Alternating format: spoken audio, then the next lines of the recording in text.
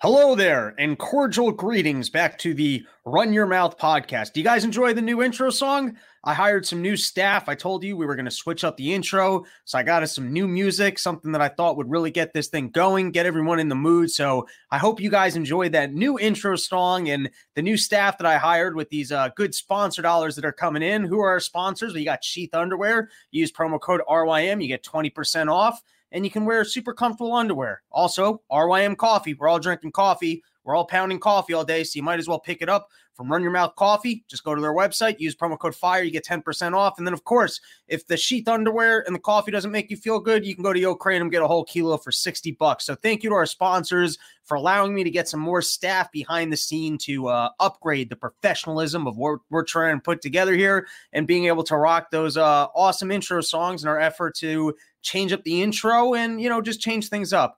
I got a lot of really great guests coming on today. We're going to talk about some medical stuff, some big financial topics. But before we get into it, I got some pressing issues I'd like to discuss first. I'd like to know how you people keep your plungers clean. My toilet's not working that well. I think I've been stuffing it up with a few too many whites. Also, I'm getting fatter, so I'm putting bigger turds in there. I've had to be using the plunger a little bit more. And I'd like to know, because once you put the plunger in the toilet, there's really nothing other that you can clean it with other than the toilet water. And then the toilet water ends up getting out of your toilet. If you got a one-bedroom apartment, you're kind of losing the batter against your toilet for not trying to get like that thing to expand elsewhere, especially you end up with like too much on the floor, then you step in it, and then you got like old shaggy rug, which I've described on the podcast before, that's super absorbent. So I'd like to know, here's become my system. I'll spray it down with like bleach while it's still in the toilet and then kind of rinse it in the toilet water. But then you still got toilet water on your plunger. If there's ever been a product in the world that should be disposable or just something that you can flush, I don't know how you invent that. Someone's got to invent the plunger that like maybe it's like an inflatable plunger and then like you pop it and you flush it down like a used condom down your toilet. I don't really know. I'm not an inventor, but seriously, I'm here. I'm looking for insights and information. So email me, robsnewsroom@gmail.com. And let me know if you're also a fat guy who's stuffing up his toilet and needs to frequently use a plunger. How are you keeping your plunger clean? What are you doing to keep the plunger clean and toilet water within the toilet? robsnewsroom@gmail.com. And while you're sending me an email, also rate, review, subscribe. Do those things. I think they help out the show. And sometimes when I'm lonely, I'll read those descriptions. So, go to iTunes and give me a 5-star review, say some nice things, and, help me grow the show. On that note, the weather's getting nicer. You never realize how much like the bad weather was kind of messing with you until the nice. Like I've been riding my bike through the whole winter, and every time I've been on this bike, I'm like, why is riding my bike so hard? Like it's not a big deal, just ride your. And then all of a sudden it's nice outside. You're like, I love riding my bike, and you're like, oh yeah, it was just winter. I was just out here in fucking freezing feet, of course. But the one thing that kind of sucks about when it starts going summer is you can't wear those sweatshirts anymore. And dude, I got to drop a couple pounds. My newest weight loss goal is I just have to go from a C cup to a B cup. The problem is I've been doing push-ups all winter, but I haven't been eating healthy. So now if anything, I got a really nice rack. It's like, it's propped up. It's got good firm. Like if I'm telling you, if I were to shave this chest hair and like put on a push-up bra, I would have a better rack than most of the women I've hooked up with. So I got to change the situation. If you're out there and you've got some Adderall, maybe we could do like a Run Your Mouth pre-summer getaway. Whoever wants to get in on this, that's got the Adderall. That's all you need for an invite. We'll go get like a cabin in the woods.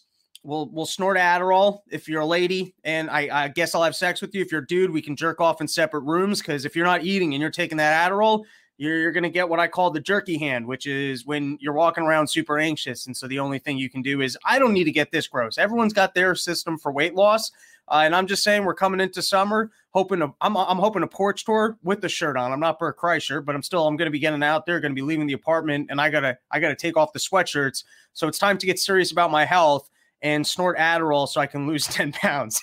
Because, of course, that's how you categorize getting serious about your health. The other thing I'm excited about, and we're starting to line up some summer porch tour dates. I hope to be back by Max. I hope to be back by, even though I haven't heard from him a bit, but hopefully we'll be back by Tom in Philly. I think I've got a private residence. We're going to do a gig in Boston. Some dude with a super mansion hit me up about going to Florida. Might do that. Going to be doing Austin. You guys should hit me up for that. Childerberg. That's going to be an absolute blast. I'm going to be out there with Kyle Ruff, might even go out to Oregon and Denver for some Liberty events. And then, of course, you got PorcFest. I'm starting to line up the summer gigs, which makes me think I got to start snorting some Adderall so I can lose a little tit meat. You know, that's what I'm trying to do. And then also, like, on Summer Porch Tour, everyone's going to be offering sandwiches. And I don't want to have to be like, dude, I'm too fat to eat your sandwiches. No one wants to hear that from me.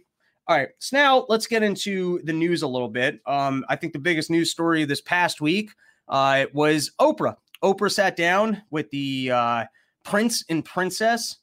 And the first thing she said at the top of this interview was that these people are here for no money whatsoever. And why the fuck would you do that? If you're going to sit down and tell scandalous tales that aren't even scandalous, the biggest scandal of this thing was which princess made the other princess cry. That was the most, I couldn't even watch this thing. It was an hour of like, oh, I'm going to break, like, if you're going to break some news, tell me about, that the queen is snorting crack and she likes it up her pooper. And that really, I don't even know.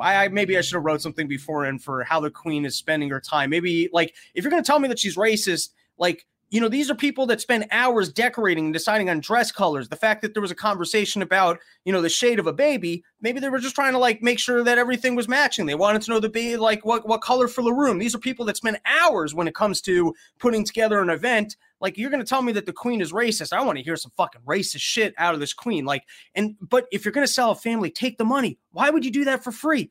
And Oprah likes to sit there like she's the nicest lady on it. It's not like she's giving out free therapy. It's not like she's sitting down with poor people to try and help them through their problems. It's like she sits there like she's the queen of niceness we're going to settle the score here. We're finally going to break the scandalous reason for why these people left their family. Oh, and it's that they claimed that she made me cry, but I made her cry. I don't know how anyone could care about this thing. Apparently got 17 million watchers, and I wonder if it's like that old, if you guys ever saw Private Parts, and they say that they were saying that some people were watching Howard Stern because they hated him and they just couldn't understand why he was on the air. I wonder how many people were like me, that they were like, okay, why are other people interested in this? And then watched it for longer just to try and figure out, like, who would give a shit about this.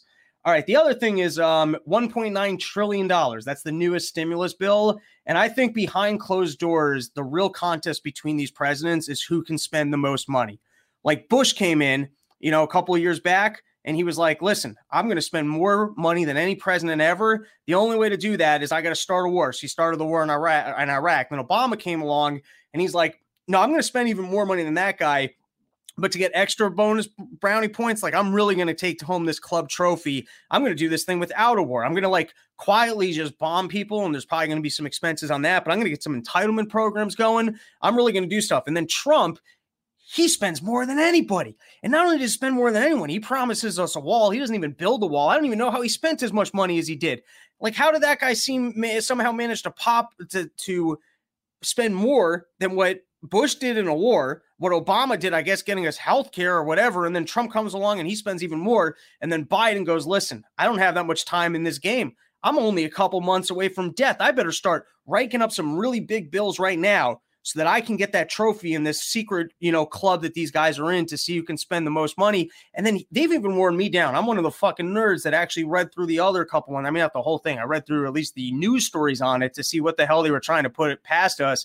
And it's kind of a joke that, you know, first they were talking about the one-time stimulus deal for the coronavirus and like, holy shit, that's a massive amount of money. And then they did a second one, and it was kind of like pretending like it was going to be the one time only that we're going to have to spend the massive amount of money. And then Biden comes to 1.9. And it's, by the way, it's just going to be the stopgap. Just wait till the country needs to pay for 4 masks when we realize that 2 masks isn't quite doing it. And now we got to stock up on even more supplies to make sure that, you know, everyone's got 3, 4, 5, 6 masks. And now in terms of trying to figure out what's going on next with the coronavirus, do we get these vaccines? Because I'm starting to think, I got to be honest, I'm kind of starting to think about it, starting to line up these summer porch tour dates. I got to get out of this apartment, shed 1 cup of tit meat.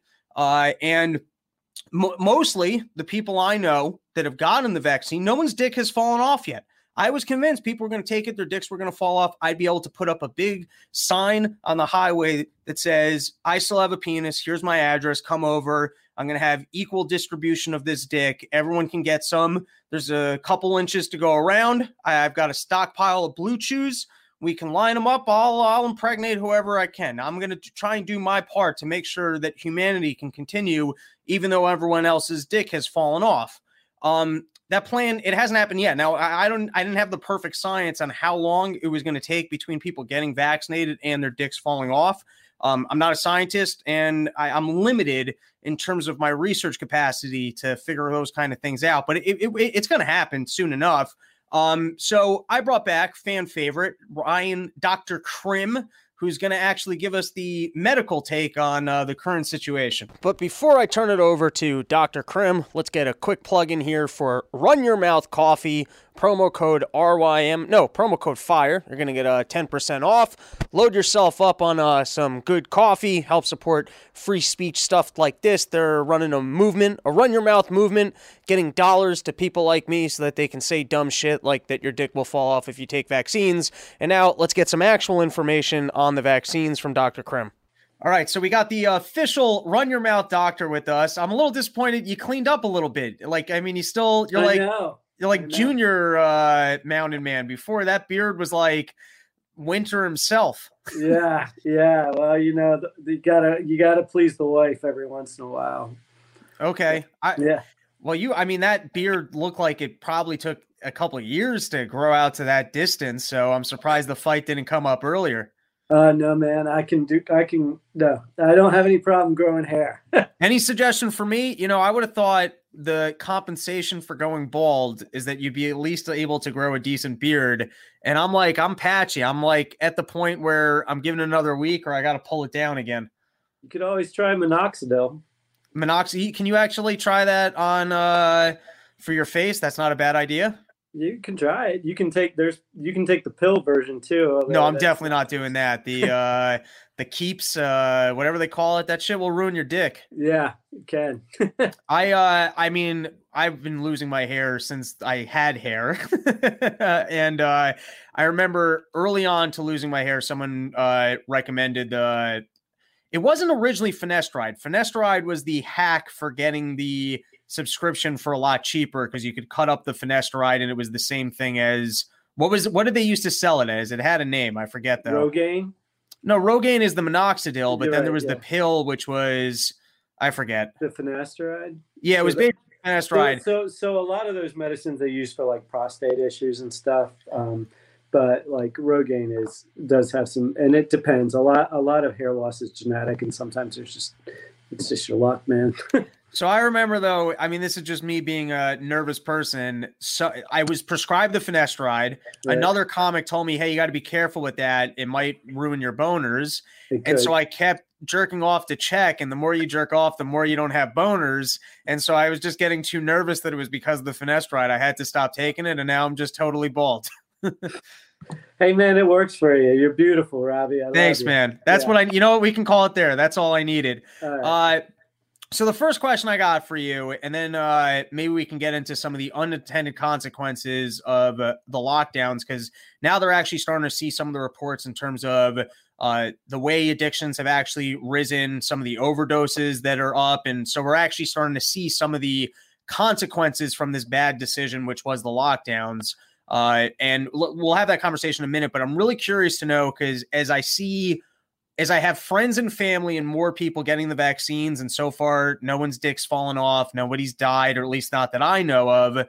So I'm curious if what your current, because interestingly enough, the last time we had you on, I thought we were talking about the vaccine, but actually what Trump took was not the vaccine. It was kind of different medications for if you were sick that could help heal you up. So that was actually different than the vaccines. Correct. So I'm curious to know if now you're giving it to patients that are requesting it, if you're advising it, or what's your general take?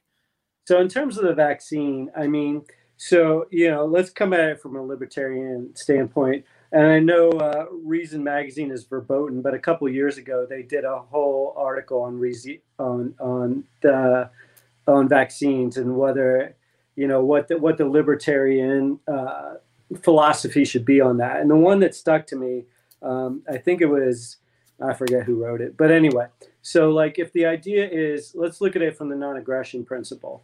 Like if you can do something that could potentially not only protect you, but also protect the people that are around you, right? It's sort of akin to like if I had a loaded gun and I was walking down the street and firing it off, or just walking down the street swinging my fist randomly, right? So that's the idea of getting a virus that you could spread that could possibly kill someone. So you could take a look at it like the idea of not getting the vaccine is a violation of the non-aggression principle. But then the arguments against it are like, okay, well, it's your body, your choice, those types of things. So, balancing that out, and me as a physician, I hear all sides of it, and I am very open. And I think as libertarians, the big thing we don't want to do is say you have to take this vaccine or else you can't do X, Y, Z, blah, blah, blah. So I'm not down with that. The idea is, in terms of the vaccines, do I think that they're effective? Yes. Do I think they're harmful? Most likely not. Do we know how long they're going to last? We really don't know, and that's the big issue with it. And then there's a couple other issues with it. So, let's harp on. Let's just shelve for a moment the whole libertarian forced vax, not vax, legal argument. Let's just shelve that for a second. You're a doctor, so we want the medical expertise. So in your estimation, you think that there's very little harm in terms of taking these. So it sounds like your personal recommendation would be, it seems like there might be a benefit for a period of time and there's not a ton of harm. So it might not be a bad idea for you to get yourself vaxxed. I think so. Yeah. Okay. And so of the current vaccines that are available, let's just start with Pfizer, Moderna, because those are kind of the newer release, or those are the releases that have at least been out for a little bit. So you can probably speak to the technology a little bit more than I can, but I think that they rely on something that, from what I understand, is not your traditional definition of a vaccine. To me, a vaccine is like, you give me a small amount of polio, I get the antibodies, now I can defeat polio. This seems to be the mRNA or the NR, whatever it is, which is working with your proteins to teach them how to defend it. But it sounds like maybe the vaccine title isn't appropriate and this is a new technology, but I'll let you, maybe you would actually know. This is like scattered information I picked up from the news. Sure. Yeah. So the mRNA vaccines are a relatively new technology. And certainly these are the first vaccines sort of mass produced that have this technology with it. And basically they have a spike protein. So it's a protein that our body identifies as a pathogen, and it creates T lymphocytes and B lymphocytes. So the T cells are your memory cells. They recognize this as foreign. They generate an antibody response, which is some of the reason when we generate an antibody response, sometimes you can have symptoms following that, like the fever, the aches, and the chills, which is, you'll see with some patients who get those vaccines. But the goal is that now you'll have memory cells that if you get it, does it alter your DNA? No, that's not how mRNA works. It can't go in and alter your cell's DNA. Is there technology that can do that? There is. They're working on things, but those are for more like genetic diseases where we're going in and trying to alternate your cellular DNA. These are not doing that. These are specifically trying to generate T cells and B cells to prevent that. So the people like me that were basically saying, I'm not touching this vaccine. And then there were the scattered rumors that it was alternating your DNA. Right. We're just being a bunch of idiots. Yeah, yeah, sure. Yeah, I don't think it can alter your DNA. It just doesn't work that way. It would need a lot more things to it. So I got two more follow-up questions for you. These are going to be maybe slightly more challenging. Yeah. When we last talked, I think even you were a little bit reluctant to, and we were talking about those other technologies, which I was mistakenly categorizing as being a vaccine. But I seem to remember that you were saying it's a little bit shady how quickly they were able to get these launched and that it didn't quite have the trials that you would normally see. But it sounds like your perspective has kind of changed on that. Well, it depends. So like with the vaccines, like there is some question. And when they were voting for the approval of the vaccines, there was some dissension on the board. And these are not people who are what I would say on our side, quote unquote. But some of the dissension was based on like pediatric patients. So they lowered the age to age 16, but there's really no trial data on kids under the age of 18. So some of the dissensions were for that. And then some of the other dissensions is on what we do with pregnant women, right? because there's no data on that really. So the American College of Gynecology is recommending it, but we really don't have any. It doesn't mean it's going to do anything bad, but we just don't have the data. So okay, and then just to ask one more, I guess additional, slightly more challenging question. I think part of the reason there were two reasons that people like myself said, "Hey, I'm not touching this thing." The first is a little bit shady how quickly they pushed it through. It seems like there was a lack of long-term studies. So I think people like such as myself were like, you know what, let me let other people guinea pig this thing. So you know what, let's pause there for 1 second. In terms of the lack of long-term studies, is there still something that could affect people that have gotten this in a year from now that we wouldn't have seen in the first 2 months? Or are we now at a point where so many people have gotten this that we can kind of say, well, at a minimum, it's definitely not harmful?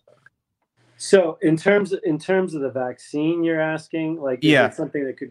So is there a possibility of that? Yeah. Like there's also like so I was doing some research on the reasons why not to not to do it, and there are still questions out there. So probably like there is a potential that we don't have enough phase 3 data. So let's go back to 1976, there was a concern about the swine flu. And this, interestingly enough, I found on CNN.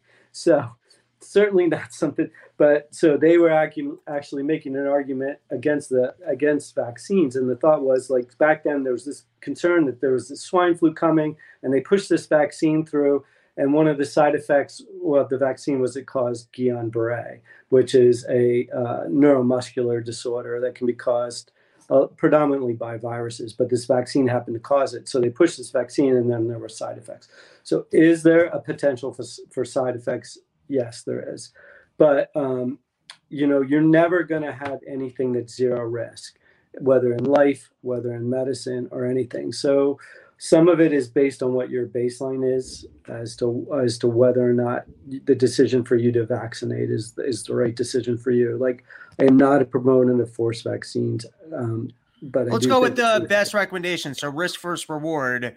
I mean, like, if you were to throw a number on the risk percentage that we do discover 2 or 3 months from now that there is some sort of a unintended consequence, or there is some what's the word usually? The what do they usually say when they're like doing the commercials for drugs and they tell you all like the bad shit that might happen? Side effects. Yeah, that's the word I was looking for. Thank you.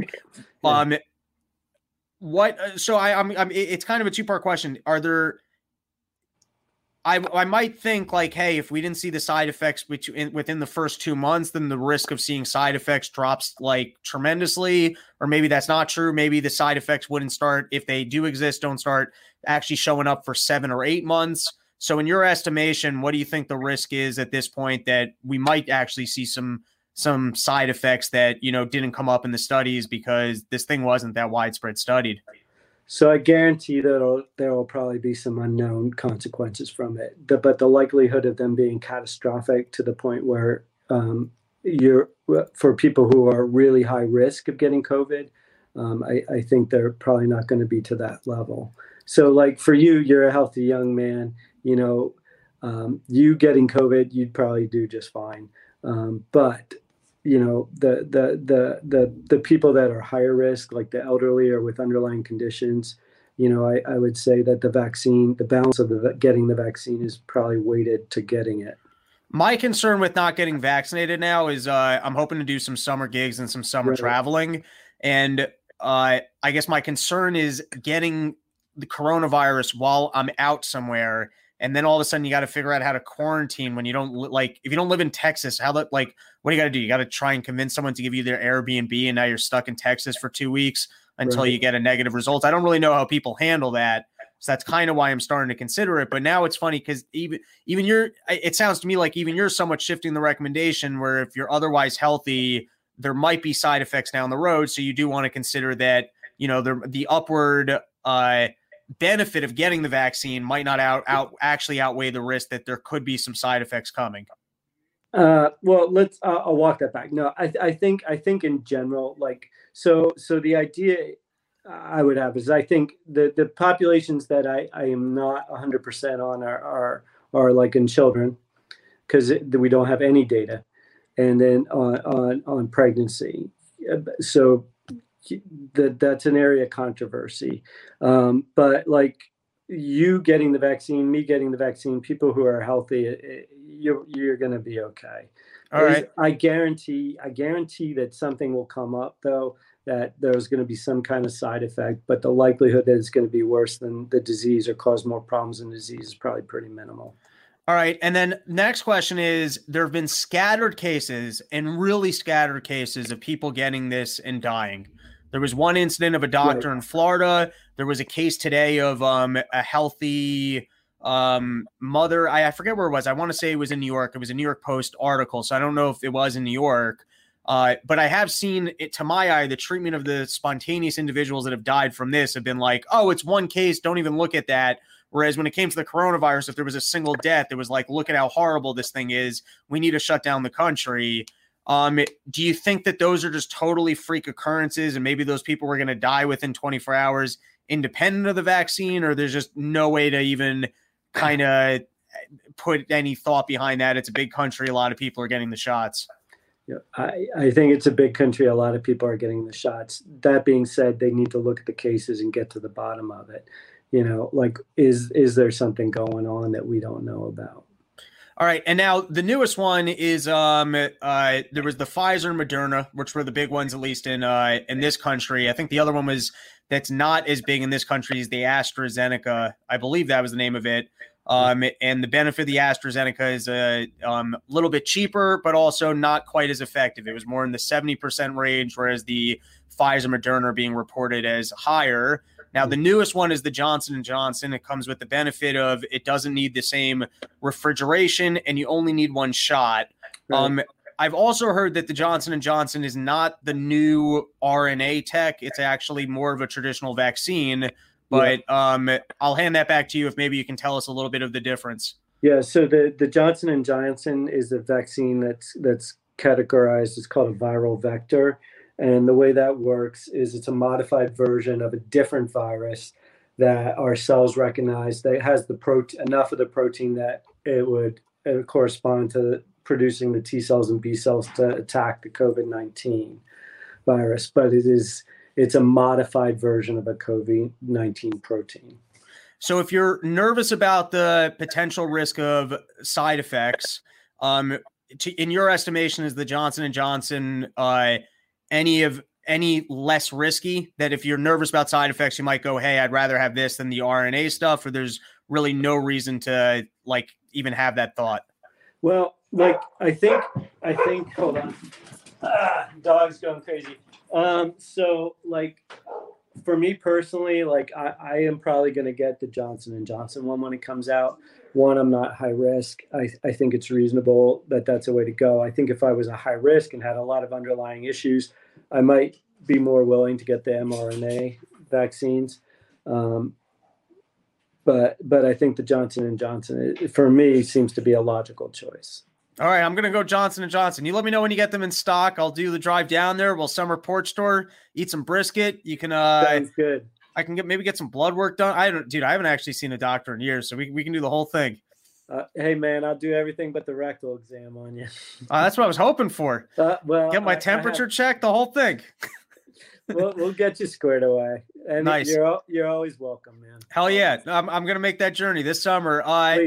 Before I let you go, so you were saying it's horrible, and we mentioned it, but some of the numbers are starting to come out in terms of the unintended consequences of the lockdowns and some of the I actually saw I went to see my dentist the other week, and he was telling me he's been treating people like clenching their teeth and just like shattering teeth. And he's saying the amount of anxiety and depression he's seeing of people coming into his practice that he needs to treat.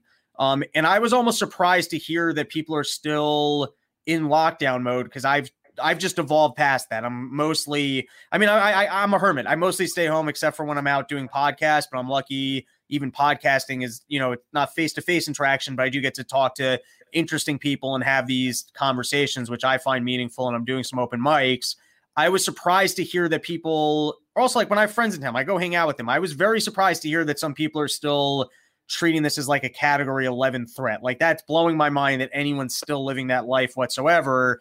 But you're actually seeing patients and I guess seeing more of the unintended consequences. So maybe you can fill us in on, I guess, what you're seeing and just how much of a mistake it's been. Yeah, I mean, I can go case by sorry, shutting the door so the dogs don't bother us. So yeah, I mean, I can go case by case. I mean, from families who have a loved one in a nursing home and haven't seen him for 11 months, and then they see him on the day they're dying, and it rips them apart. To like just the stress and tearing families apart. Like a lot of this, like I think what we're missing is grace. Like, you know, I have friends that are on all sides of this, you know, like no masking, I'm not wearing it no matter what, or I'm never taking this damn thing off.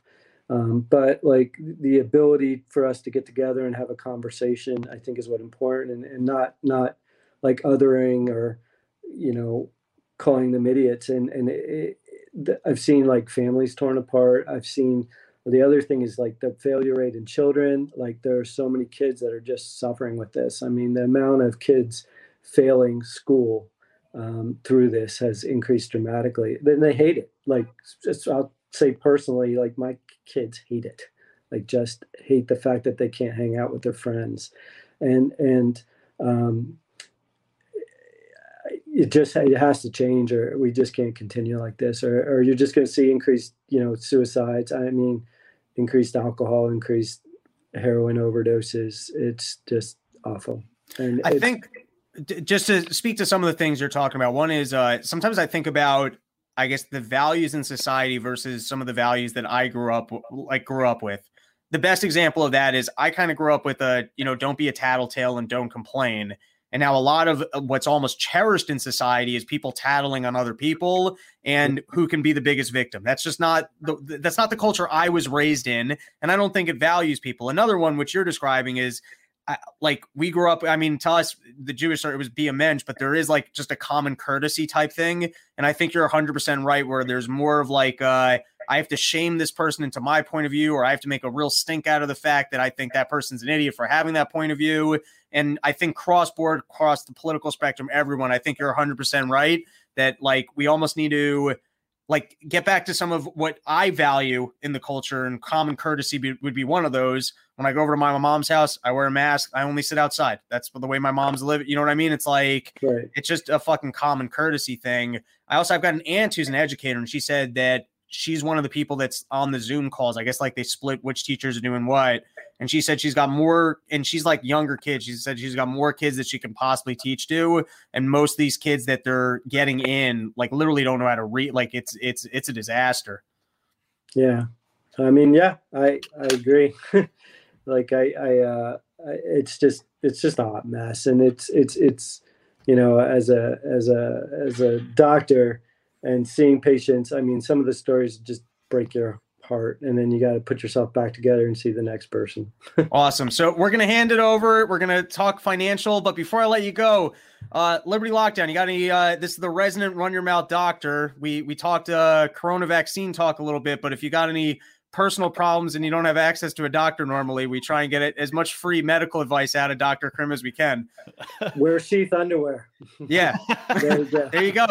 Sheath just got the medical endorsement. Promo code RYM, 20% off. That's all I need, man. I just need sheath underwear and I'm good to go. And what an excellent time to hop in here and tell you about Sheath Underwear, the now officially doctor-endorsed product from Sheath. If you're not familiar with Sheath, then you've never listened to our podcast. They've been a loyal sponsor. They've been with us for a couple months, educating the Run Your Mouth fans to the fact that they don't need to wear underwear where your dick and balls are just flopping in the wind. You don't have to do that. You don't have to have your Fruit of the Loom or other stuff with that just kind of stale cotton that gets bad over time each time you wash it.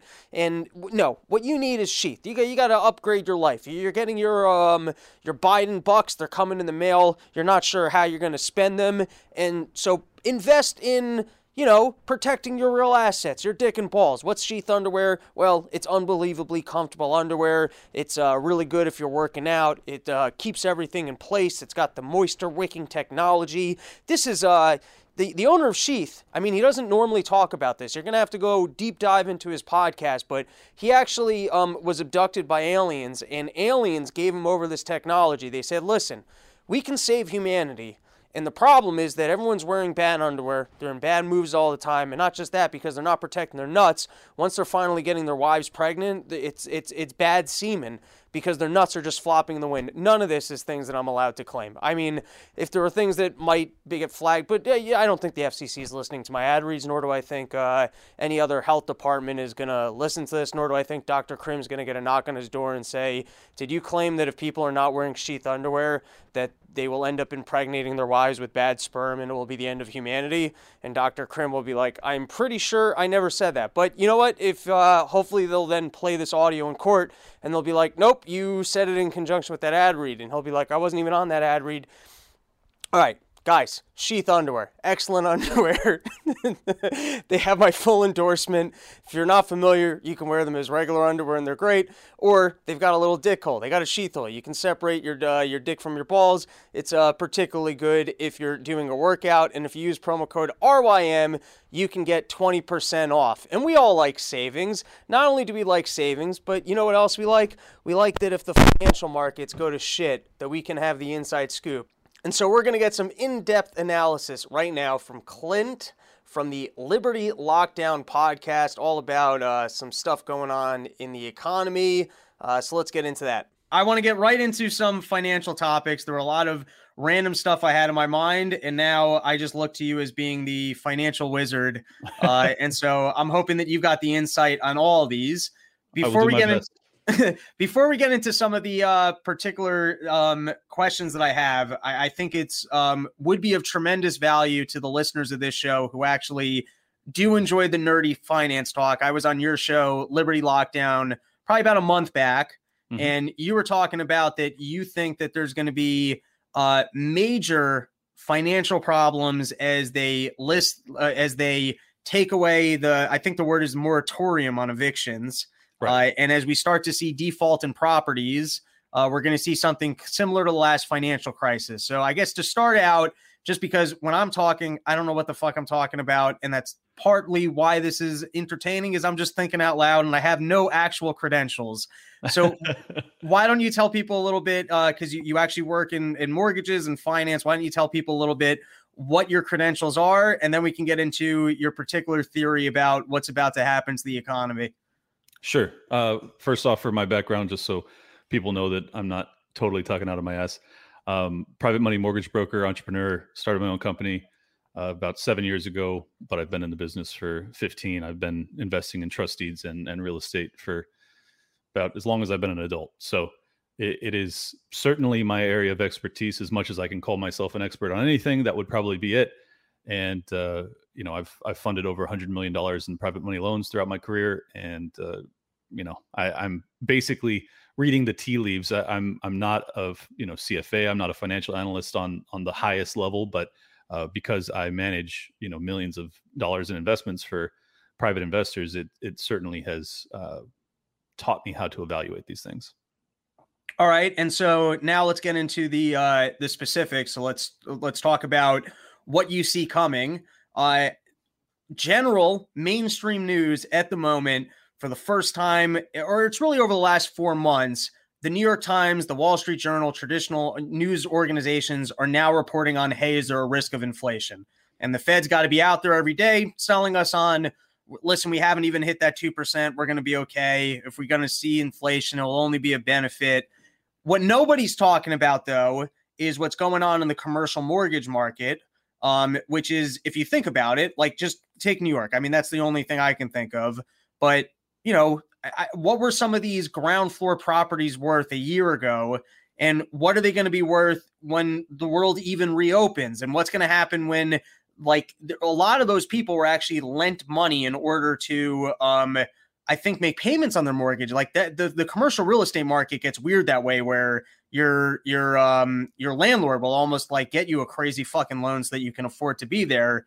But I'll hand it back to you, so maybe you can start giving us a little bit about what the buildup is and what some of the problem is. Sure. So there, basically, when we first had the lockdowns, there was PPP loans that were offered to people to try and keep these businesses afloat. But the truth of the matter is that many of these companies have become telecommuting. So they're never going to have employees going back to their offices. Some of them, I mean, certainly some of them will go back, but many will not. And because of the PPP loans, it has, in my view, papered over the true damage to both the commercial real estate market. But then on top of that, you also have all of the unemployment insurance and all of the stimulus that they've been sending out, which papers over the crisis amongst the consumers in residential. So it's multifaceted. At this point, I've done additional research since you were last on to kind of see if I'm crazy, because I was hoping I was, and I don't appear to be, unfortunately. So what's occurring right now is that there's only 1 million houses for sale in America. That's very, very low. Normally we have inventory between 2 and 3 million. So what's happening is, because the foreclosure moratorium and the eviction moratorium, or the forbearances on foreclosures and the moratorium on evictions, you have an environment where inventory that would otherwise be hitting the market because of foreclosures or evictions, and then people would be selling them, that's not occurring. So you have hyper low interest rates manipulated by the Fed. So people are able to borrow money cheaper than they ever have in their entire lives, maybe in the history of this country, perhaps. And you can afford to buy a starter home for, $750,000, and it's comparable to renting. And this is almost identical in structure to what we saw in 2007, 2006, leading up to the 2008, 2009 collapse. So my concern is that that's exactly what we're looking at, to put it bluntly. The only thing that's keeping us afloat is that obviously they've printed and borrowed $5 going on $7 trillion, it looks like, after the bill today or yesterday, or being put into law tomorrow, that they are just flooding Wall Street with trillions of dollars, but very little of it is actually getting to the people. As you know, it's a fraction of these bills actually gets to the consumer. So, but because it's not getting to the consumer, we don't have monetary velocity where the money is actually exchanging and moving around the economy. It's not really occurring. It's just going into stocks, and that's why you see bubbles there.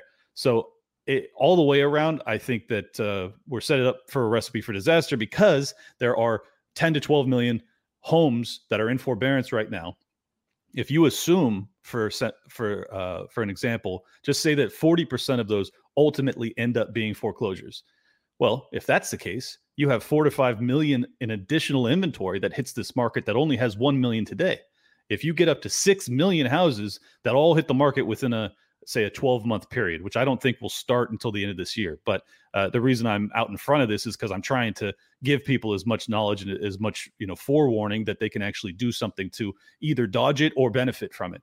And, the only thing that's really keeping this at bay is the fact that, we have so much central bank manipulation, and whether or not you end up in a hyperinflationary spiral where they actually just helicopter money to the people. Because I think that's the only way you end up in hyperinflation, is if you give it to the people. And then you see, because our production has been decreased because we've had lockdowns for a year, obviously you can't have the same amount of production that we did in a normal economy, and you have fewer goods with more dollars chasing fewer goods, which creates inflation. So I hope that wasn't too convoluted. No. Before we get into the inflation aspect of it, let's just build out a little bit of the story that we're talking with the housing market. So let's not even talk commercial. Let's just talk residential, which is what you were talking about, of that there's currently, I'll just recap the figures I heard from you. There's currently 1 million homes available.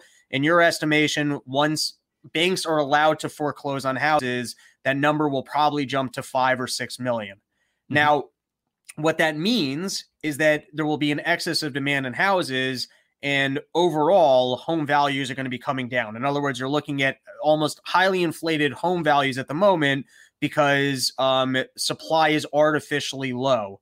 Correct. Now, what I know of the last housing crisis is that the Wall Street firms, we can say, if you want to be favorable, you can say they made this mistake. If you want to say that they were in the business just looking for fees and they knew it was coming, then you can take the more, which I believe is what it was, at least on the highest levels.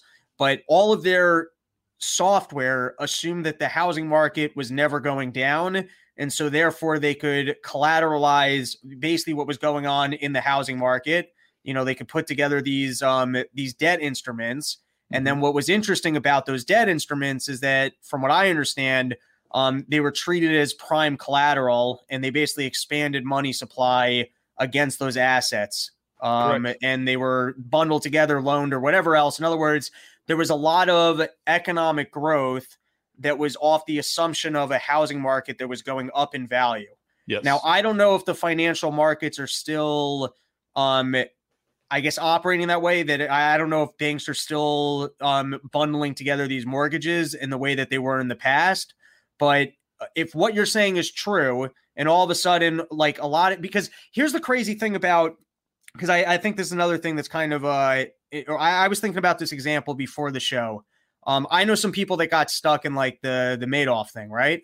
Mm-hmm. So imagine if you have all your money in with Madoff, and let's just keep the numbers simple here. Let's say you got $1 million with Madoff, right?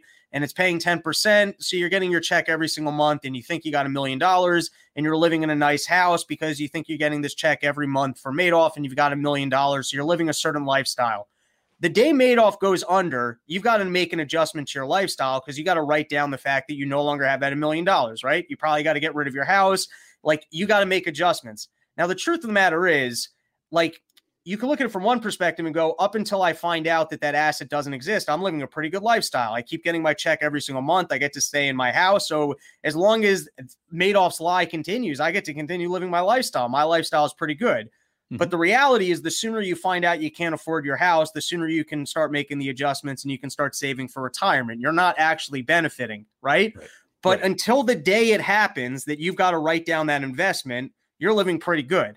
Now, if you're a bank, banks get to create a lot of collateral against what's in there. So they never want debt to be called. That's not what they're looking for, because as long as as long as the loan is outstanding, they get to continue to create, basically lend out money against that. They get to create fictional money because they've got to lend. Like, if they got to, let's just keep the math simple. If they put out $100,000 like on someone's mortgage or whatever, and then if they can then create money off of that, now they can create $900,000, right? But if that house goes under, right, they lose that $100,000 asset, which now means that they have to recall basically $900,000 in cash. I'm going to pause there for a second just to make sure that I'm thus far being accurate. For the most part, I can't speak specifically to how conventional lenders, collateralize and then use derivatives markets to increase their lending base. I don't know that side of things. I'm a private lender. I do know that that's what they were doing in 2008. And I know that's why the market imploded. I don't believe that it stopped, as we discussed before. I think that it's almost impossible. What I've read is that there was $100 trillion in derivatives markets. So they are taking all of these mortgages, bundling them up, and then stamping them with AAA ratings, and then allowing pension funds and all sorts of other entities buy them. Once they're bought, then the bank gets that capital back. They either send it back to the Fed or they lend it out again. So this is what creates monetary velocity, is when you do that, is like the money is circulating very rapidly because it's all a house of cards. But the problem is, when that game ends, it gets real ugly real fast. So let's just look at the residential market and forecast. If 5 million, because there's a couple different perspectives here. If 5 million homes go onto the market, two different things happen at the same time. One, if banks were lending out money against that, you're going to have a massive crunch in the financial markets, right? Mm-hmm. Like, that's probably, you're going to see what you saw in the subprime mortgage crisis, and maybe maybe the Fed comes in and they bail out some of these banks, which they probably will. I mean, let's be honest, they're going to do that. Like, that's even what they're doing with the like the repo market. It's the same thing, that there's not enough capital in the system, so they come in and they lend it to the banks as they need it. You got that right, yeah. Yeah. So it's the same thing. We're just going to see that on a larger level. But even so, the system is ruled by confidence. And as long as people have faith in currency and they got faith in the system, things somewhat even, it's a Ponzi scheme, but as long as people are keeping their money in the Ponzi scheme, you can pretend like business is still open. And that's somewhat the way government has to operate. And so it could be that this is an end game and they're able to do the bailouts and people remain confident, but no matter what, there will be a period where people are spooked. And so you will see a 6 month to a year, kind of like what we saw in the subprime mortgage crisis, where people get spooked, companies start saving, people are not spending in the same way because they think a massive recession is coming. So that's that's one aspect, but yeah, go for it.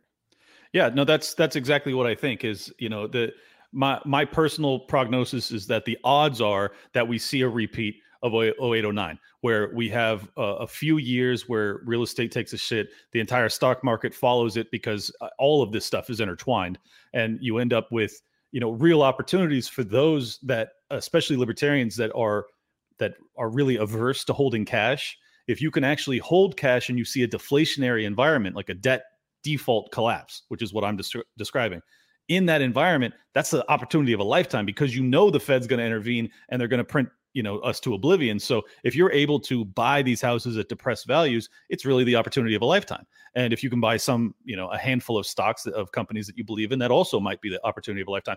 Or if you look at March, when we had the lockdowns first rumored and Bitcoin took a shit, that could be the opportunity of a lifetime, where Bitcoin goes back to earth, and then you can hop in there too. So that's the reason I'm bringing this up, is because I believe that if I'm correct, these price levels will not hold, and you will have an opportunity to get in at a reasonable price level. And then we probably have the end stages of, fiat, global fiat. And the only question is, am I wrong? And in fact, we go straight to hyperinflation from here, in which case owning a house, even at these price levels, makes sense. But because the consumer doesn't have a job or money, can you actually have hyperinflation where people can't afford to buy these houses?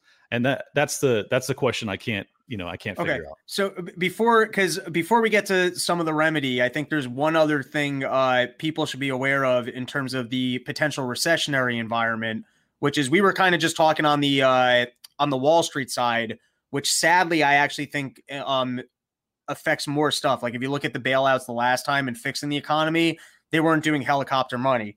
Nope. But the other side of it, which I think will have a big impact, is I think a lot of people, if people's home values come down, which they will, people will be forced to take money out of the stock market. And I think currently in the stock market, people are actually trying to borrow more and more because they think the returns are so good that, like, we're really at in my opinion, the end of like suckers rush in, where the people that have all their money in there are like, how do I get a hold of more? If home prices come down and people are losing their primary equity, I think the stock market's going to have to come down, and you will for sure basically see people's spending coming down, which will also be recessionary. Exactly. Yeah, no, you lay out the case perfectly. And I think that's where we're at. I think we're at, late stage bubble behavior. When you have, I play beach volleyball, so I have all these young kids, all these young men that I hang out with, and they are coming up to me all day, every day, because they know I'm like the rich guy. And they're like, dude, stocks, dude, crypto, Bitcoin. And I'm like, you're 22 and you have nothing but stimulus checks in your bank account. What the fuck are you doing investing in the stock market right now?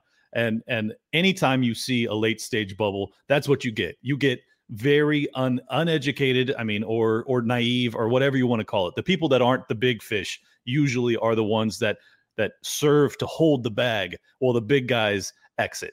And I'm trying to prevent, my audience, perhaps yours, from being the sucker that's the last man holding the bag, because whether or not I'm right, you're just being greedy at this point, in my personal vantage point. Like, sure, this bubble could last another year. It might even last 2, but we're towards the end. So, like, right. Do you want to hold on?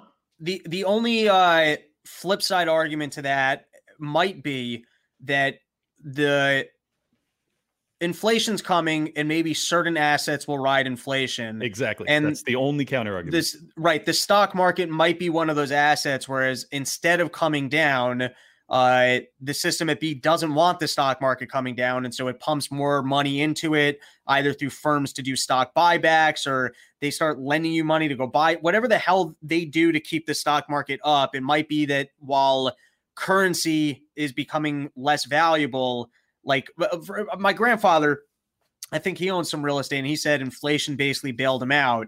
which can happen, right? Where all of a sudden, like, because cash has shit the bed, you're just lucky to have this other asset that like the housing market in some ways, you can almost like it rode the wave of inflation. The reason why your house is so valuable is it just kind of went up.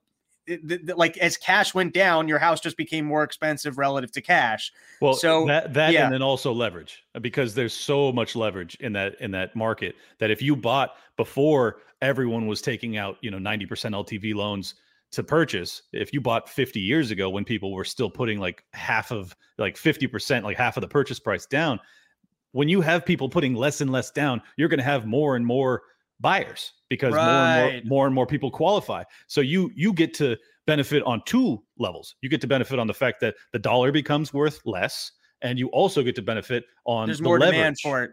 Right. Exactly. There's more demand for it. So in your analysis, we are most likely coming to a recessionary environment. Firstly, if you just look at the trends in the stock market, this has been one of the largest boom periods. Like usually there are natural dips. We haven't had one of those natural dips. We're overdue for a natural dip.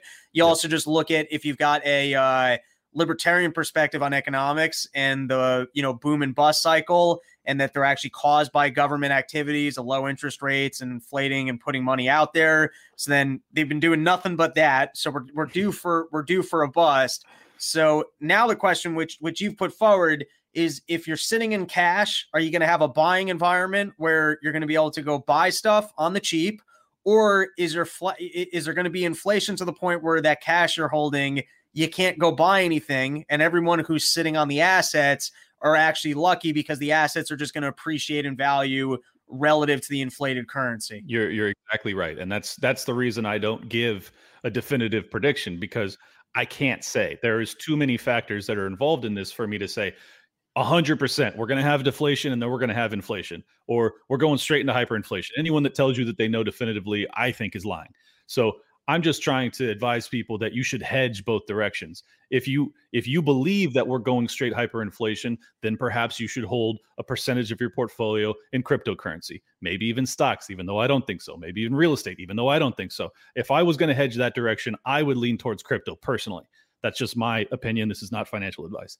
And then on the other side, if you think that I'm right about there being a deflationary collapse because the debt is so outrageously high that you're going to have a debt bubble first, then you have the opportunity to benefit by holding cash, buying those deflated assets. So my personal vantage point is that you should hold a percentage of your portfolio, which is significant, in cash, and then also a percentage of your portfolio that's significant in crypto, so that you can be on both sides of this thing. And one of them will take a shit. You're either going to get killed on crypto or you're going to get killed on cash. I just think that it's prudent to have exposure both ways, because if you bet wrong, you're going to really regret it. Okay. And then in terms of some of the recent news stories, I'm not quite fully understanding what's happened to interest rates over the last week. But I guess just from a bird's eye perspective, and I haven't quite done my homework, so maybe you can give us a little bit more perspective here, but it seems like interest rates are slowly climbing. And the reason why they're slowly climbing is because the demand for U.S. government debt is kind of at capacity, so they can't really offer the zero or potentially negative interest rates. What that changes about the system is all of a sudden, perhaps people actually start shifting from stock markets to bonds, or people start actually holding more cash because they think interest rates is going up and that it would be worthwhile investing in bonds. But I'm not totally sure what I know that was kind of in the news more last week, that there was something going on with interest rates, and I forgot what was on the other side of that. You can maybe fill us in here a little bit. I know a little bit about it. This is a really complicated topic, so I can't give a ironclad answer on this, but I do know that the rates are largely dictated based off of inflation expectations, and because they were floating the idea of the $1.9 trillion stimulus package, I think that's why interest rates rose briefly. They have actually come back down to earth this week based off of the most recent thing I read. So obviously, they are still believing that the Federal Reserve will serve as lender of last resort, and that they will step in to buy these bonds even if no one else is willing. But in that environment, that is pure inflation. If you have the central bank buying your bonds, so you're just printing money, right? Yeah. It's not coming from anything other than just the money being printed. Exactly. It's crazy. So whichever direction it goes, it seems to me to be inflationary because you can't buy your own bonds from printed money, and it's just, I mean, to me, it just seems like inevitable end of fiat currency globally, just to put it bluntly. Like all of these central banks are behaving in similar fashion. They're all doing the same shit. It's all anti-Austrian. And I don't see how it plays out any differently long term. But in the short term, because the debt is so heavy, I think that for their own sake, if they want to maintain some value of the dollar, it seems almost obligatory that they will allow the debt collapse to occur. So it's complicated, dude. All right. And then if we're looking at things that strike you as late stage bubble, I mean, what happened with the Wall Street bets and GameStop, that just struck me as a late stage bubble. 100%. Yeah. You got to, when all of a sudden your average schmuck is making money, it's late stage bubble. Like it's supposed to be like the random rich people are fucking winners. But when you just see your average schmuck winning at the casino, that's when the fucking casino's going under. Right? No, you're totally right. Think about briefly, just I don't even know if you're old enough, but I am, to remember the 99 and 2000, the .com bubble. It was ridiculous. I had my parents at the time. I remember this was like my first exposure to a real bubble. They were like Qualcomm, I think, got up to $800 a share, which back in 99 was ridiculous. Right. And I don't think it's ever approached that value again because they had a bunch of splits and it was absurd. But that's really when you have average people. When you have average people, yeah, I'll be nice and say that just average people. But when you have average people that are diving in, and worse, if they're borrowing money to dive in, that's really dangerous. And that's what you see in crypto. People don't know this, but there is a ton of leverage in the crypto market. There are kids that are buying crypto on leverage. So if you see any adjustment, they get wiped out. The market tanks. I mean, you can't have a leveraged market that goes on in perpetuity. It eventually comes crashing down. So the other thing that just strikes me is going, hey, we're late stage here, and every asset is that's not cash is starting to suddenly have value, seemingly on expectations of inflation. Is baseball cards and collectibles are through the roof, but even crazier than that is NFTs, which everything I'm rating makes 0 sense. The only way the NFTs make sense is if there's some sort of money laundering scheme that I'm not understanding. But the fact that someone would spend $65 million for a digital painting that they don't own when you could go buy real assets and pretend like that's investment makes 0 sense. So why don't you explain to the audience what NFTs are, and then we can get into why, in my estimation, they just appear to be total lunacy. But like, I'm pretty sure when we see the story a couple years from now, these have to be fictional money transactions between players on the same side that are somehow inflating their asset value. There is not a buyer out there that's buying this stuff at the price tags I'm seeing. You might be right. I don't know.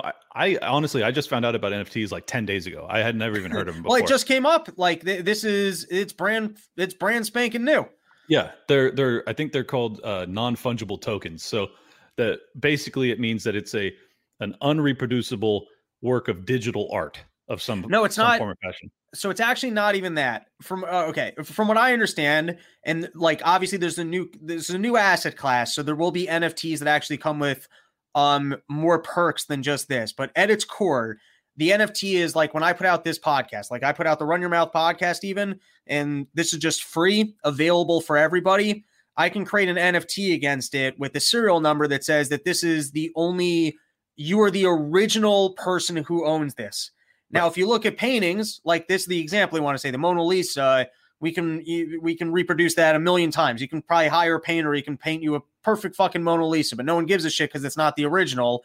And so the argument they're trying to make is that when it comes to digital assets, if I just assign something as being the original, it will have value. To me, that's fucking lunacy, because the difference is, at least at one point in time, the Mona Lisa, there only was one, and it's got historical significance, and it wasn't distributed as just one thing. When I put something out digitally, it exists in mass from the outset. It's a mass thing. There is no original. So to assign something and say it's the original and assume that people are going to care or that it will have collectible value. Insanity. Now, here's the other side of it, and then I'll hand it back to you because I'm ranting a bunch. I had a financial expert on so I could talk to you a bunch. Sure. Is that, like, imagine if the NFT existed like a musical license where basically I'm an artist, I own this, and I'm saying I'm going to grant you the ownership to this thing, so I'm going to put it out with the NFT, and then you own it. And then who knows, maybe 10 years from now, Run Your Mouth becomes super valuable. SiriusXM wants to play commercials on this, and you now own the licensing right because I sold it to you at the NFT. The NFT doesn't even work that way. So, for example, the NBA has been selling NFTs against footage of the NBA. So, like, you get, let's say, footage of LeBron James. He's got slam dunk, and they put that up as a highlight, like a baseball card. They want to say you can get the NFT of that like it's a baseball card.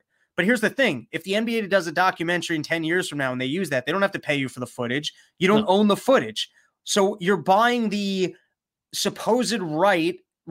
Like it's the supposed like baseball card type collectible that I own the original, but the original doesn't allow, like, I don't physically own anything that I can claim this is just for me. I don't get any licensing, any ownership whatsoever.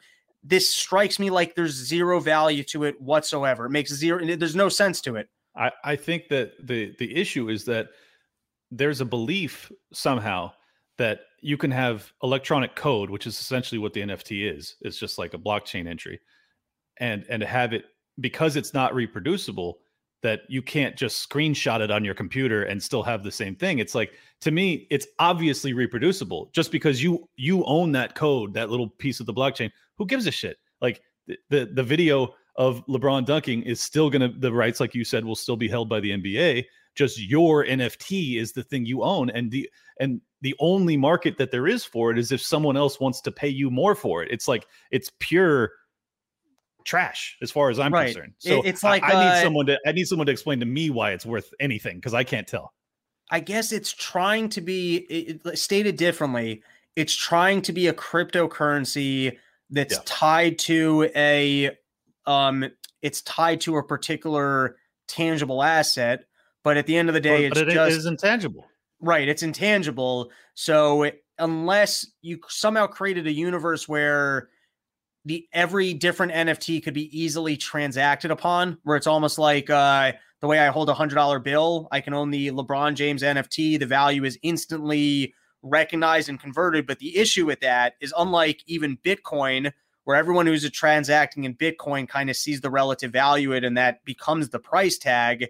The fact that I value LeBron James as being worth $200,000 and someone else might value a painting at you're talking about assets of such a diverse range where it's not just like a single dollar bill or it's cameras. You're talking about the collectible value. So you're not going to have one single market, the same way you don't have like a single market jewelries for people that are interested in jewelry.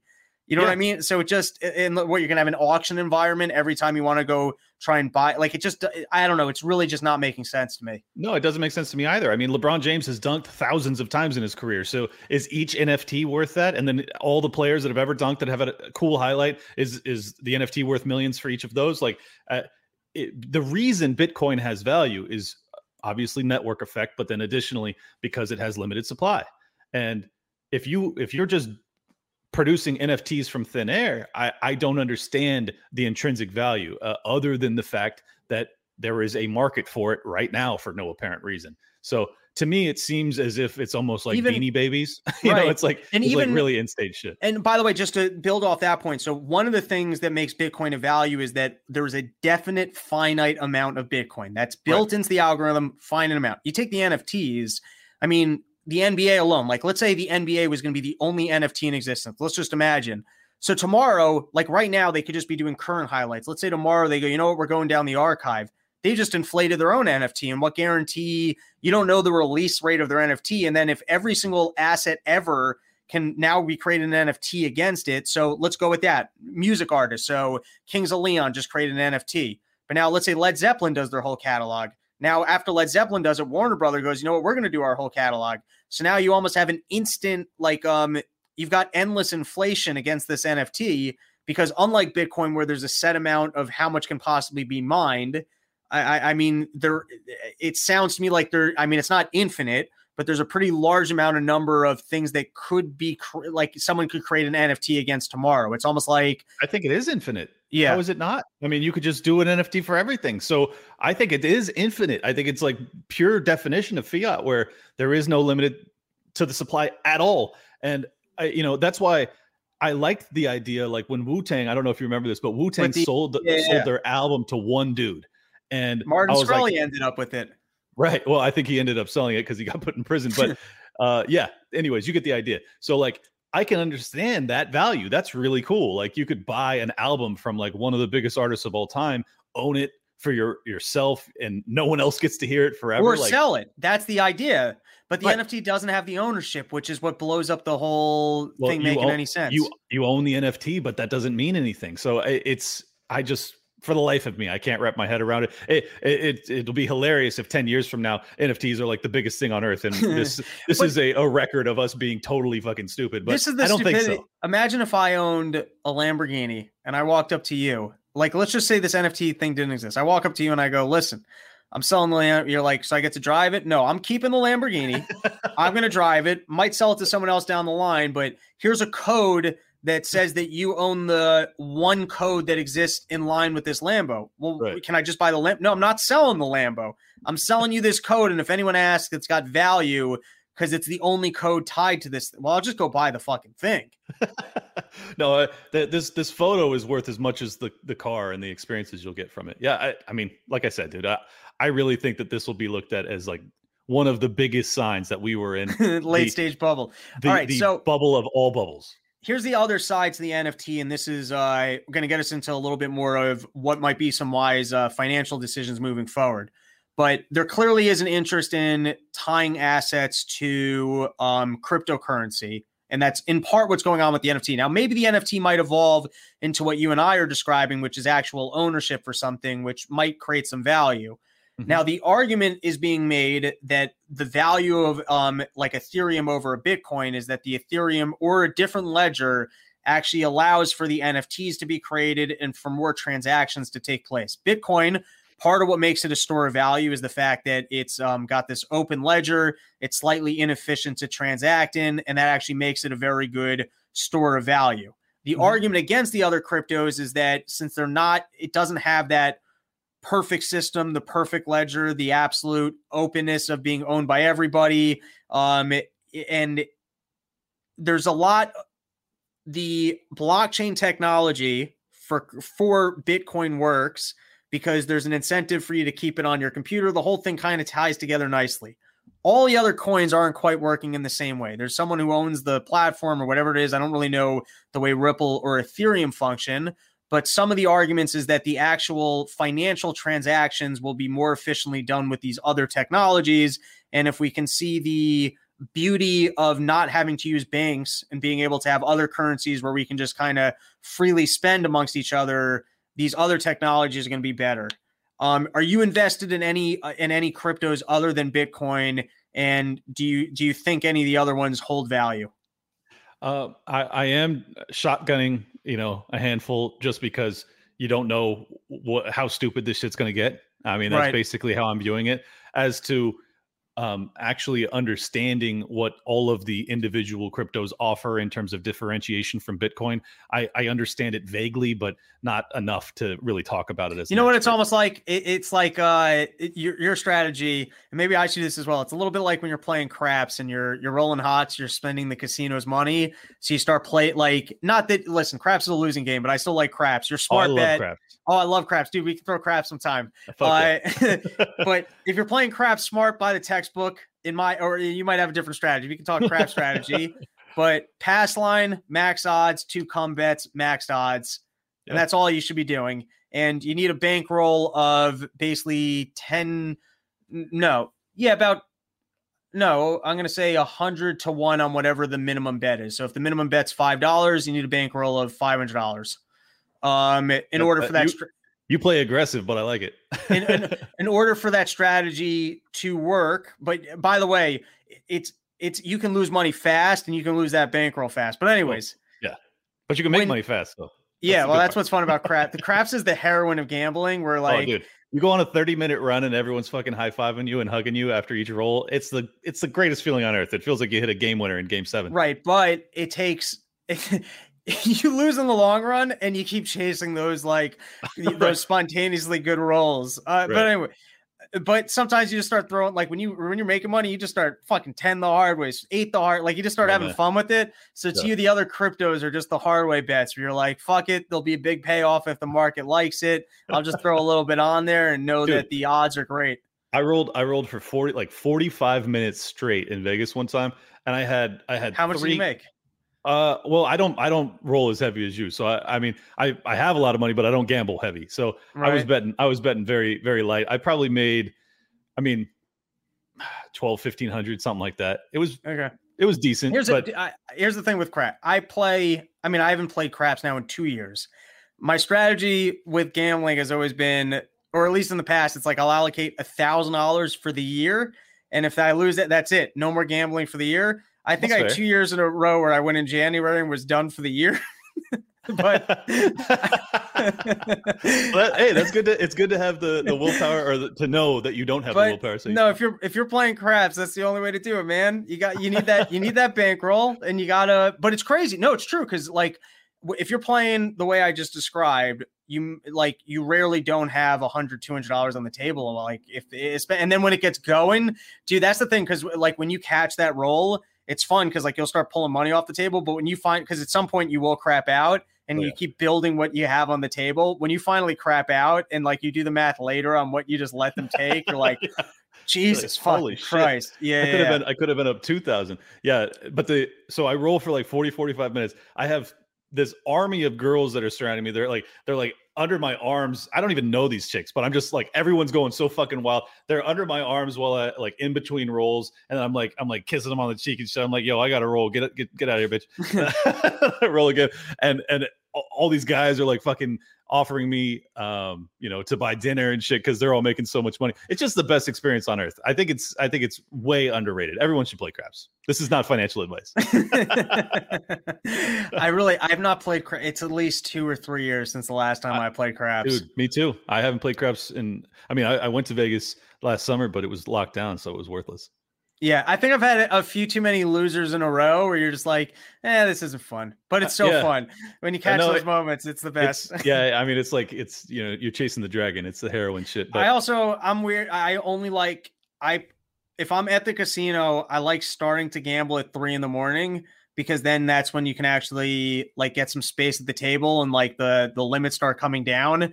And I also love the thrill of the overnighter at the casino, chain smoking cigarettes, getting hammered on the drinks. Like that to me is what the casino is all about. This is my ideal debauchery, dude. I absolutely love it. I love Vegas. You probably, since you're East Coast, you probably go to Jersey, right? No, I've never actually been to Vegas.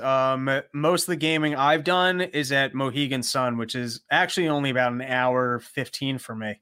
Oh, dude, we got. I'm going there tonight. I know I'm all jacked up, but I think all my casinos in California are closed, so it doesn't much matter. There you go. All right. So I was starting to look because I need to get a little bit wiser with my money. And so I'm just looking at some of the things I think are going to do really well over the next 10 years. So I'm going to throw out some of I don't know any specific assets that people should go buy, but these to me are going to be like the big growth industries. So I'm curious to see if maybe you have some more insight into what some of the avenues will be. The first one, and we've already kind of talked about the crypto assets, but I do think the more you understand banking and the power of the banks, I think the more you see the profit potential in decentralized banking and these peer-to-peer platforms where maybe I can just evaluate a lending opportunity and just lend to this guy and you know what I mean? Like there isn't, if you just start looking at capital markets, it's not like you still kind of need to be in the know. I mean, you would know this better than anyone because you're the guy in the know who starts putting together deals for people. There still isn't like, or at least maybe I'm not that tech savvy, but it seems to me like there still isn't like an eBay for just financial transactions. We're still kind of in this like old school type thing where people are parking their money in banks. They don't get any return on it. Like it seems to me like the upward potential for decentralized banking and peer-to-peer lending, me being able to evaluate an opportunity to maybe, I don't know, loan some kid in China so he goes to school and I get some of his income. Let's just put poor people in slavery. That's really what I'm describing here. Let us in the first world put our little bit of income to get smart, actual kids that want to work hard into school. And then let's take 40% of their income. And if they don't pay us, we'll be investing some of that winnings into armies no, that's not really what I'm describing. But I do think that we are going to see more platforms like a Coinbase type thing, more places like that, GoFundMe. I think the upward potential for, decentralized capital markets is massive, and that there's probably also a lot of profit opportunities in terms of or here's just one more thing put onto the table. I use Square, my business. Square to me, and this is insane, just for processing payments, they're sometimes making half of what my commission is on some sales. And the amount of physical work that goes into my sales, the amount of shit I have to do after the sale, the fact that they make half of what I make they got good leverage. At the end of the day, it's easy for me to be able to send this guy the invoice, just have him pay it for the credit card, than have to run after him. But then I almost think oh shit, I just don't make enough money on my sales, that their leverage is smaller than mine. They don't have the fucking client. They're not doing any of the work, and they get, 2.5% versus my 5%. But it's crazy, the fucking percentage they take for nothing. It's processing the credit card. Oh, that's outrageous. But they're gonna face major competitors as these, the blockchain options, the decentralized banking, all of these things come online. So there are going to be major winners, but there's also going to be a ton of losers in this field. So I would just be very cautious with that. Additionally, I would caution people about peer-to-peer lending. If you don't understand how to evaluate an investment, I would really recommend against it. Because if you look at something, if it's uncollateralized, like where there is nothing that you can foreclose or do anything about, if they don't pay you, it's just like they get a ding on their record on the peer-to-peer lending site or something like that. Sure, if it's a small amount of money and you're willing to risk it, feel free.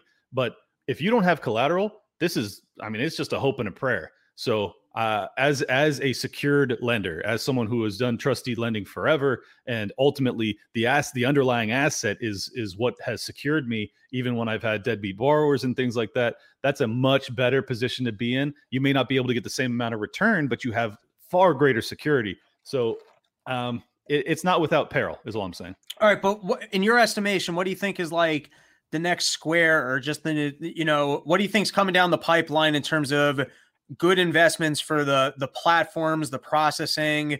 Like, what's going to be the eBay or next, like eBay, specifically for financial transactions? Or Venmo came out of fucking nowhere. And how amazing is Venmo?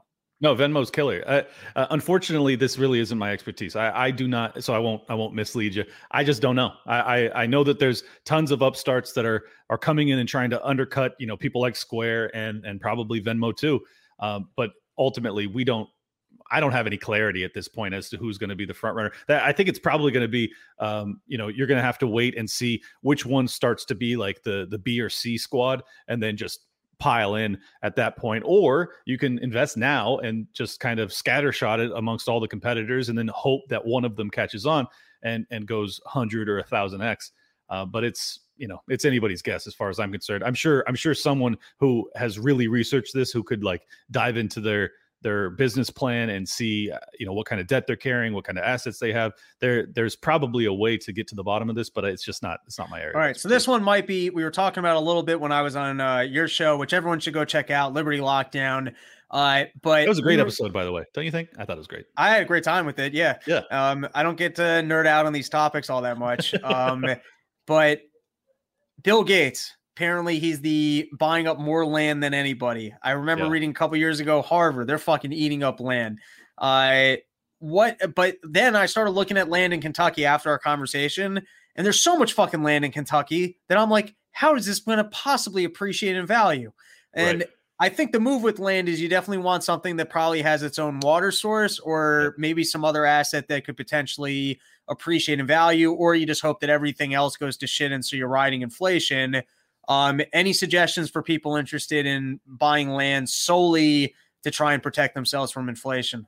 Yeah, if I personally would only do it if you're going to go and homestead. If you're going to go out and build your Galt's Gulch and have like this compound style shit where you can actually defend yourself if we go, straight Venezuela or something crazy like that. Personally, land when you're in a late stage bubble, land is a terrible investment historically. Ooh, interesting. Okay. Because if you see real estate fall, the only reason that land has value is because people want to build on it. That's the truth. I mean, unless it has, obviously you have, food production and some other land uses, but I'm talking more over the land that you actually build on. And that is the majority of, demand for land is for people to build houses. So if you're talking rural areas and it's not food production, it's going down in the inflationary environment. It'll be fucking destroyed. So in other words, I might as well hold my cash and try and grab that land after things go to shit. Exactly. Or you could just buy a fucking built house in that environment because the market's tanked. So either way, I personally, and I know a lot of people, and this is actually very standard, by the way, people, when they see real estate too expensive, people start to think about buying land because they go, I can't afford a house, but I can buy this land parcel. I mean, you're like, that's stupid because that's actually just the raw material for building the house that's going to go down in value. You got it. All right. Next one is weed is going to be legal cross country. The biggest reason just being they need the fucking tax revenue. And it's almost like this is what happens with casinos, right? Everyone would prefer it's illegal, but then your neighboring state gets the casino and all of a sudden you're losing all this tax revenue and you're like, well, fuck, I'm not going to give them that money. And the problem is when it's legal everywhere, no one actually makes money off of it. I think you only make money when you're actually poaching some money from the other states. But anyways, weed's going to go legal cross country. In your opinion, is there anything that you think is a smart weed play at this point to profit off of, when that market goes legal? I'm going to be really depressing right now and just tell you that because we are in a bubble, an investment bubble, you think even that's also overpriced? You got to wait. Yeah. So you're saying wait on that one also. When you're in a late stage bubble, everything is overinflated in value. Everything. Okay. So if I'm right that we're in a late stage bubble, then there's nothing that is a sound investment per se. Now, that's not to say that you couldn't get lucky and buy, the next Amazon of weed. Like, sure, if you get lucky and you find that, then there's value right now for damn sure. But it's anybody's guess who's going to be that, and you might as well wait. Exactly. Last growth sector that I'm eyeballing is just digital health services. I think as technology gets better, I think there's going to be more remote monitoring and more like just seeing your doctor remotely. But I'm assuming it's going to be the same analysis of probably exists, but you might as well wait and see how belly up things go. Yeah, I mean, that's the problem is that, everyone's trying to chase yield. And because you can't put your money in a bank and make anything. You can't buy bonds and make anything. Like everyone is forced to go out and chase yield. And where do you find yield? Cryptocurrency, stock market.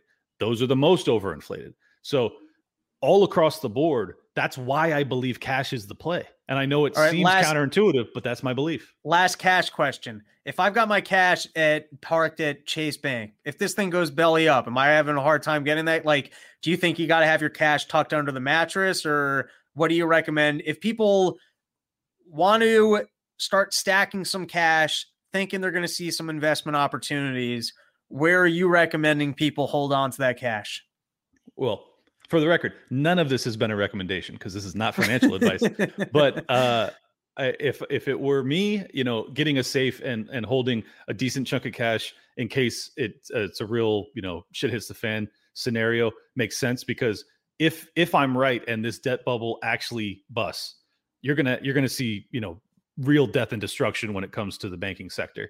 And in that environment, yeah, there's a real chance that the ATMs stop working, like that's not impossible.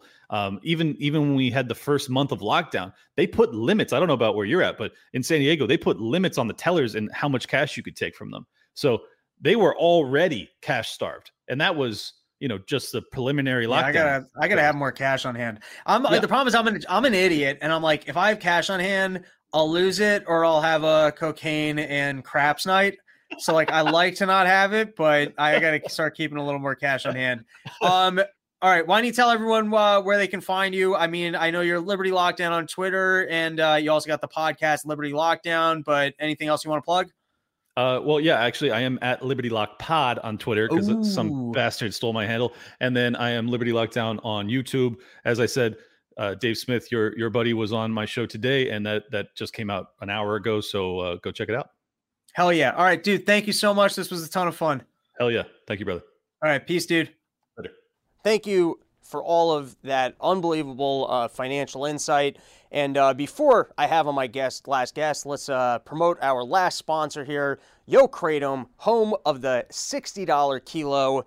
Like I've said before, if you're concerned about where these financial markets might go, you're not sure where to invest your money, at least stock up on Kratom. Even if you're not a fan, there's going to be people out there wandering the streets just looking for Kratom, and then you can turn them into your slaves. That's going to be the next economy where currency isn't worth anything, but people that were smart enough to stock up on stockpiles of $60 of Yo Kratom kilos will be able to have slaves. That's going to be the next financial world order. And while most people are, trying to get gold, Bitcoin, or anything else that might be able to appreciate in value when everything goes to shit, the real money, it's going to be in Kratom. So get in early. Get in while kilos are still $60, and they can ship them right to your door. And let me tell you, if you're not a fan of Kratom, maybe ignore this next part, but the occasional Kratom's kind of nice.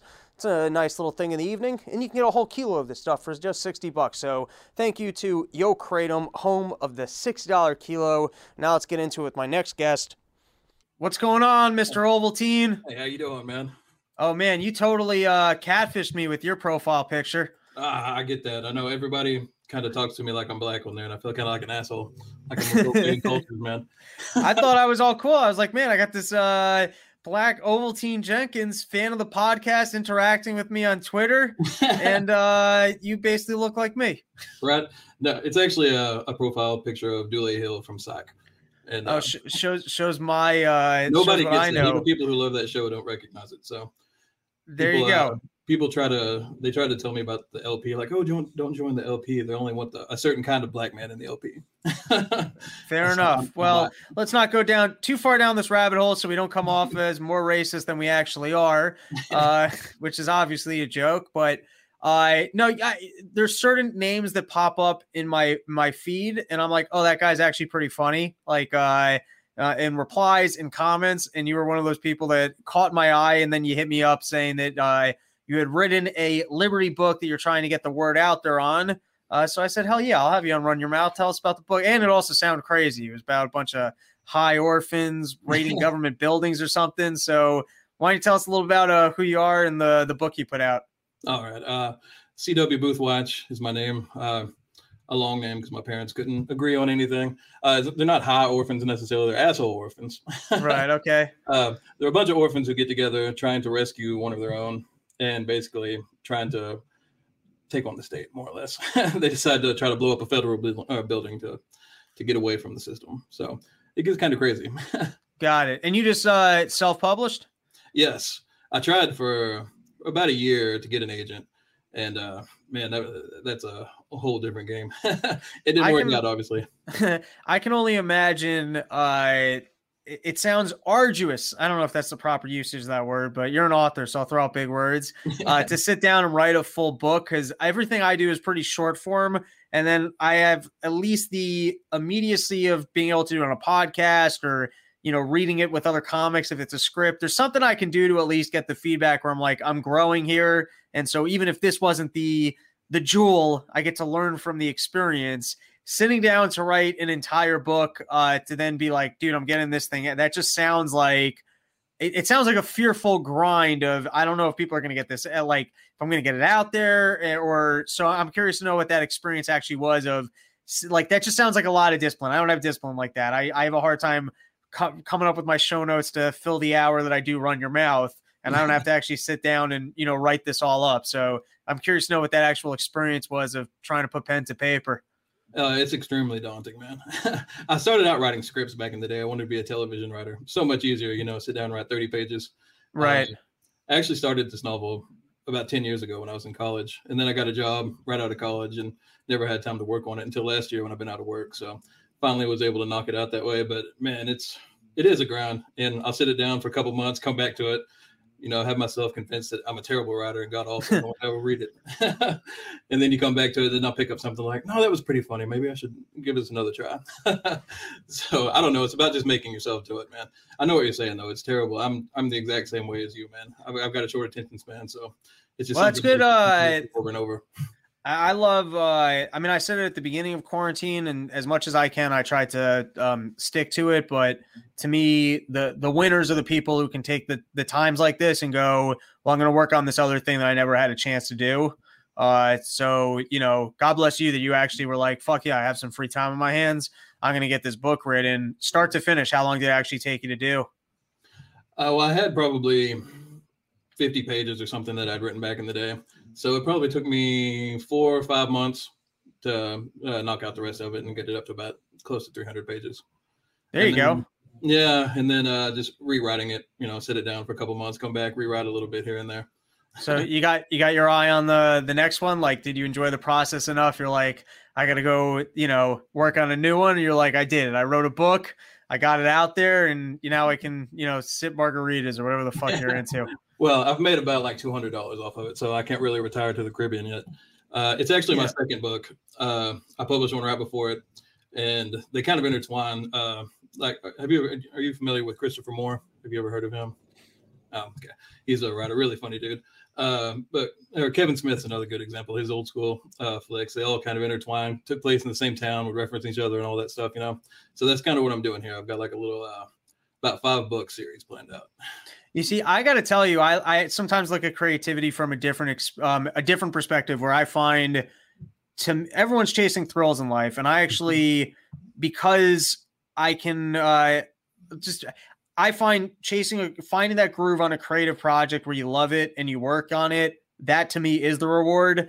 I have a propensity to, you know, like I can waste a lot of time in life, or I can do a lot of things that are not the most productive or healthy for you. So to me, just being able to like find a groove of creativity and enjoy it and do the work, that, like, to me, that is the reward. And so like sometimes I actually look at it's not so much the projects to me sometimes are not even defined by like the money they made or how many people even saw it or appreciated it. Like, to me, the reward was that I found the spirit and the groove to enjoy doing the work.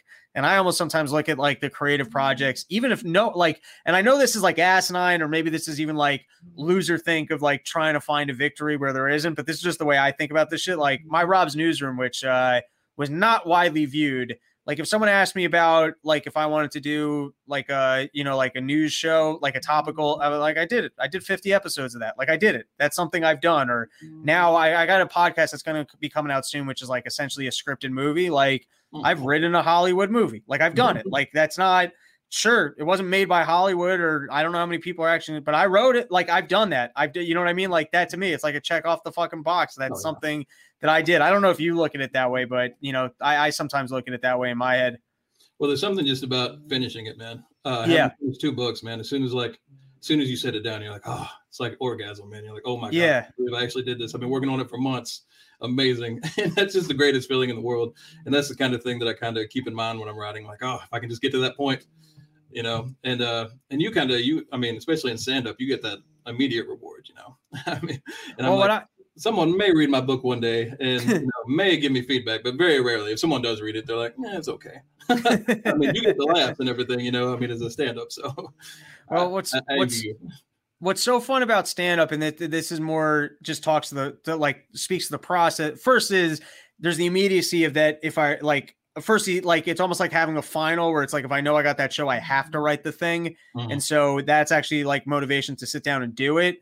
But then you also get the immediate feedback, which means if you've got a little bit of the OCD brain, or like the working towards perfection, it means you get to tweak it, because you got like, you get the live feedback. So you get to go, that part didn't work, and you get to like constantly edit it. And we've all played video games where at some point you get sick of it, because like it gets easy. Stand up it never gets easy. Like the second you think you figure you did, like there's always a newness to it, where there's always some like new discovery. There's always a way that you can recraft your joke, or sometimes you just fucking bomb and you're like, it's not like the boss mode where you're like, I fought this boss 4 times. How did I just lose it? I thought it's like, no, you can just fucking bomb because you stink. So that's the one thing that kind of constantly keeps stand up fresh, at least for me. And in my experience of it, it always remains a challenge, and there's always like some newness to it. Yeah. How long does it take you? I mean, how long do you work on something a bit until you feel like you've actually got it? I'm going to be curious to see when COVID is over, because my style has changed in that I did not used to craft things at home as much. And so what I mean by that is, like, something would happen, I'd have the roughed outline and I kind of say it on stage, and it would kind of like work, or it was more like the life cycle of most of my better jokes is I would get up on stage with an idea, usually had like a couple of jokes in there. And if I got up every night over the course of a month, I would figure it out by the end of the month.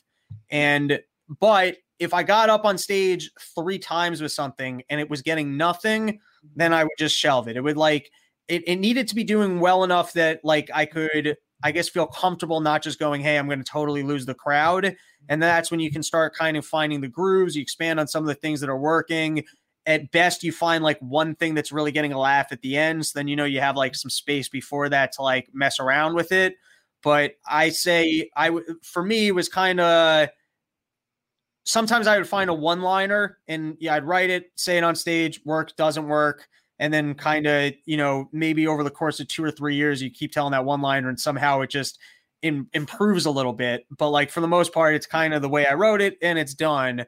Now I find, because I can't get up on stage the same way, I did like an end of year project, which was almost nearly like pen to paper. And it was a really different like writing experience from anything I'd done before, even performance experience. Cause now I had to actually like spend a shit ton of time memorize. Like I don't really have to memorize stand up. I kind of have bullet points. I noodle around with it on stage and like, you kind of take notes on what click, you know what I mean? But it's like, I don't really have to memorize it. Like I do it every night. It's like actually, and what was interesting with that is, firstly, I discovered I was able to find a lot of jokes without being up on stage. But then even so, each time I did it, I was able to like get that live feedback and make improvements. So long story short, I'm spending a lot more time now actually sitting at my computer and really trying to figure out how I can craft, like basically be a better writer, where I can craft the stuff without just getting up in front of a audience and like noodling around with it, because I don't have as much time to do that. Now I'm curious to see, because I've had times in comedy before where I thought, dude, I'm fucking funny, or I'm onto something. And then you just find out you're wrong. So on the negative, I might find out that my entire style now of trying to work on jokes is I'm just wrong. And that like what I'm writing, I cannot just go pen to stage.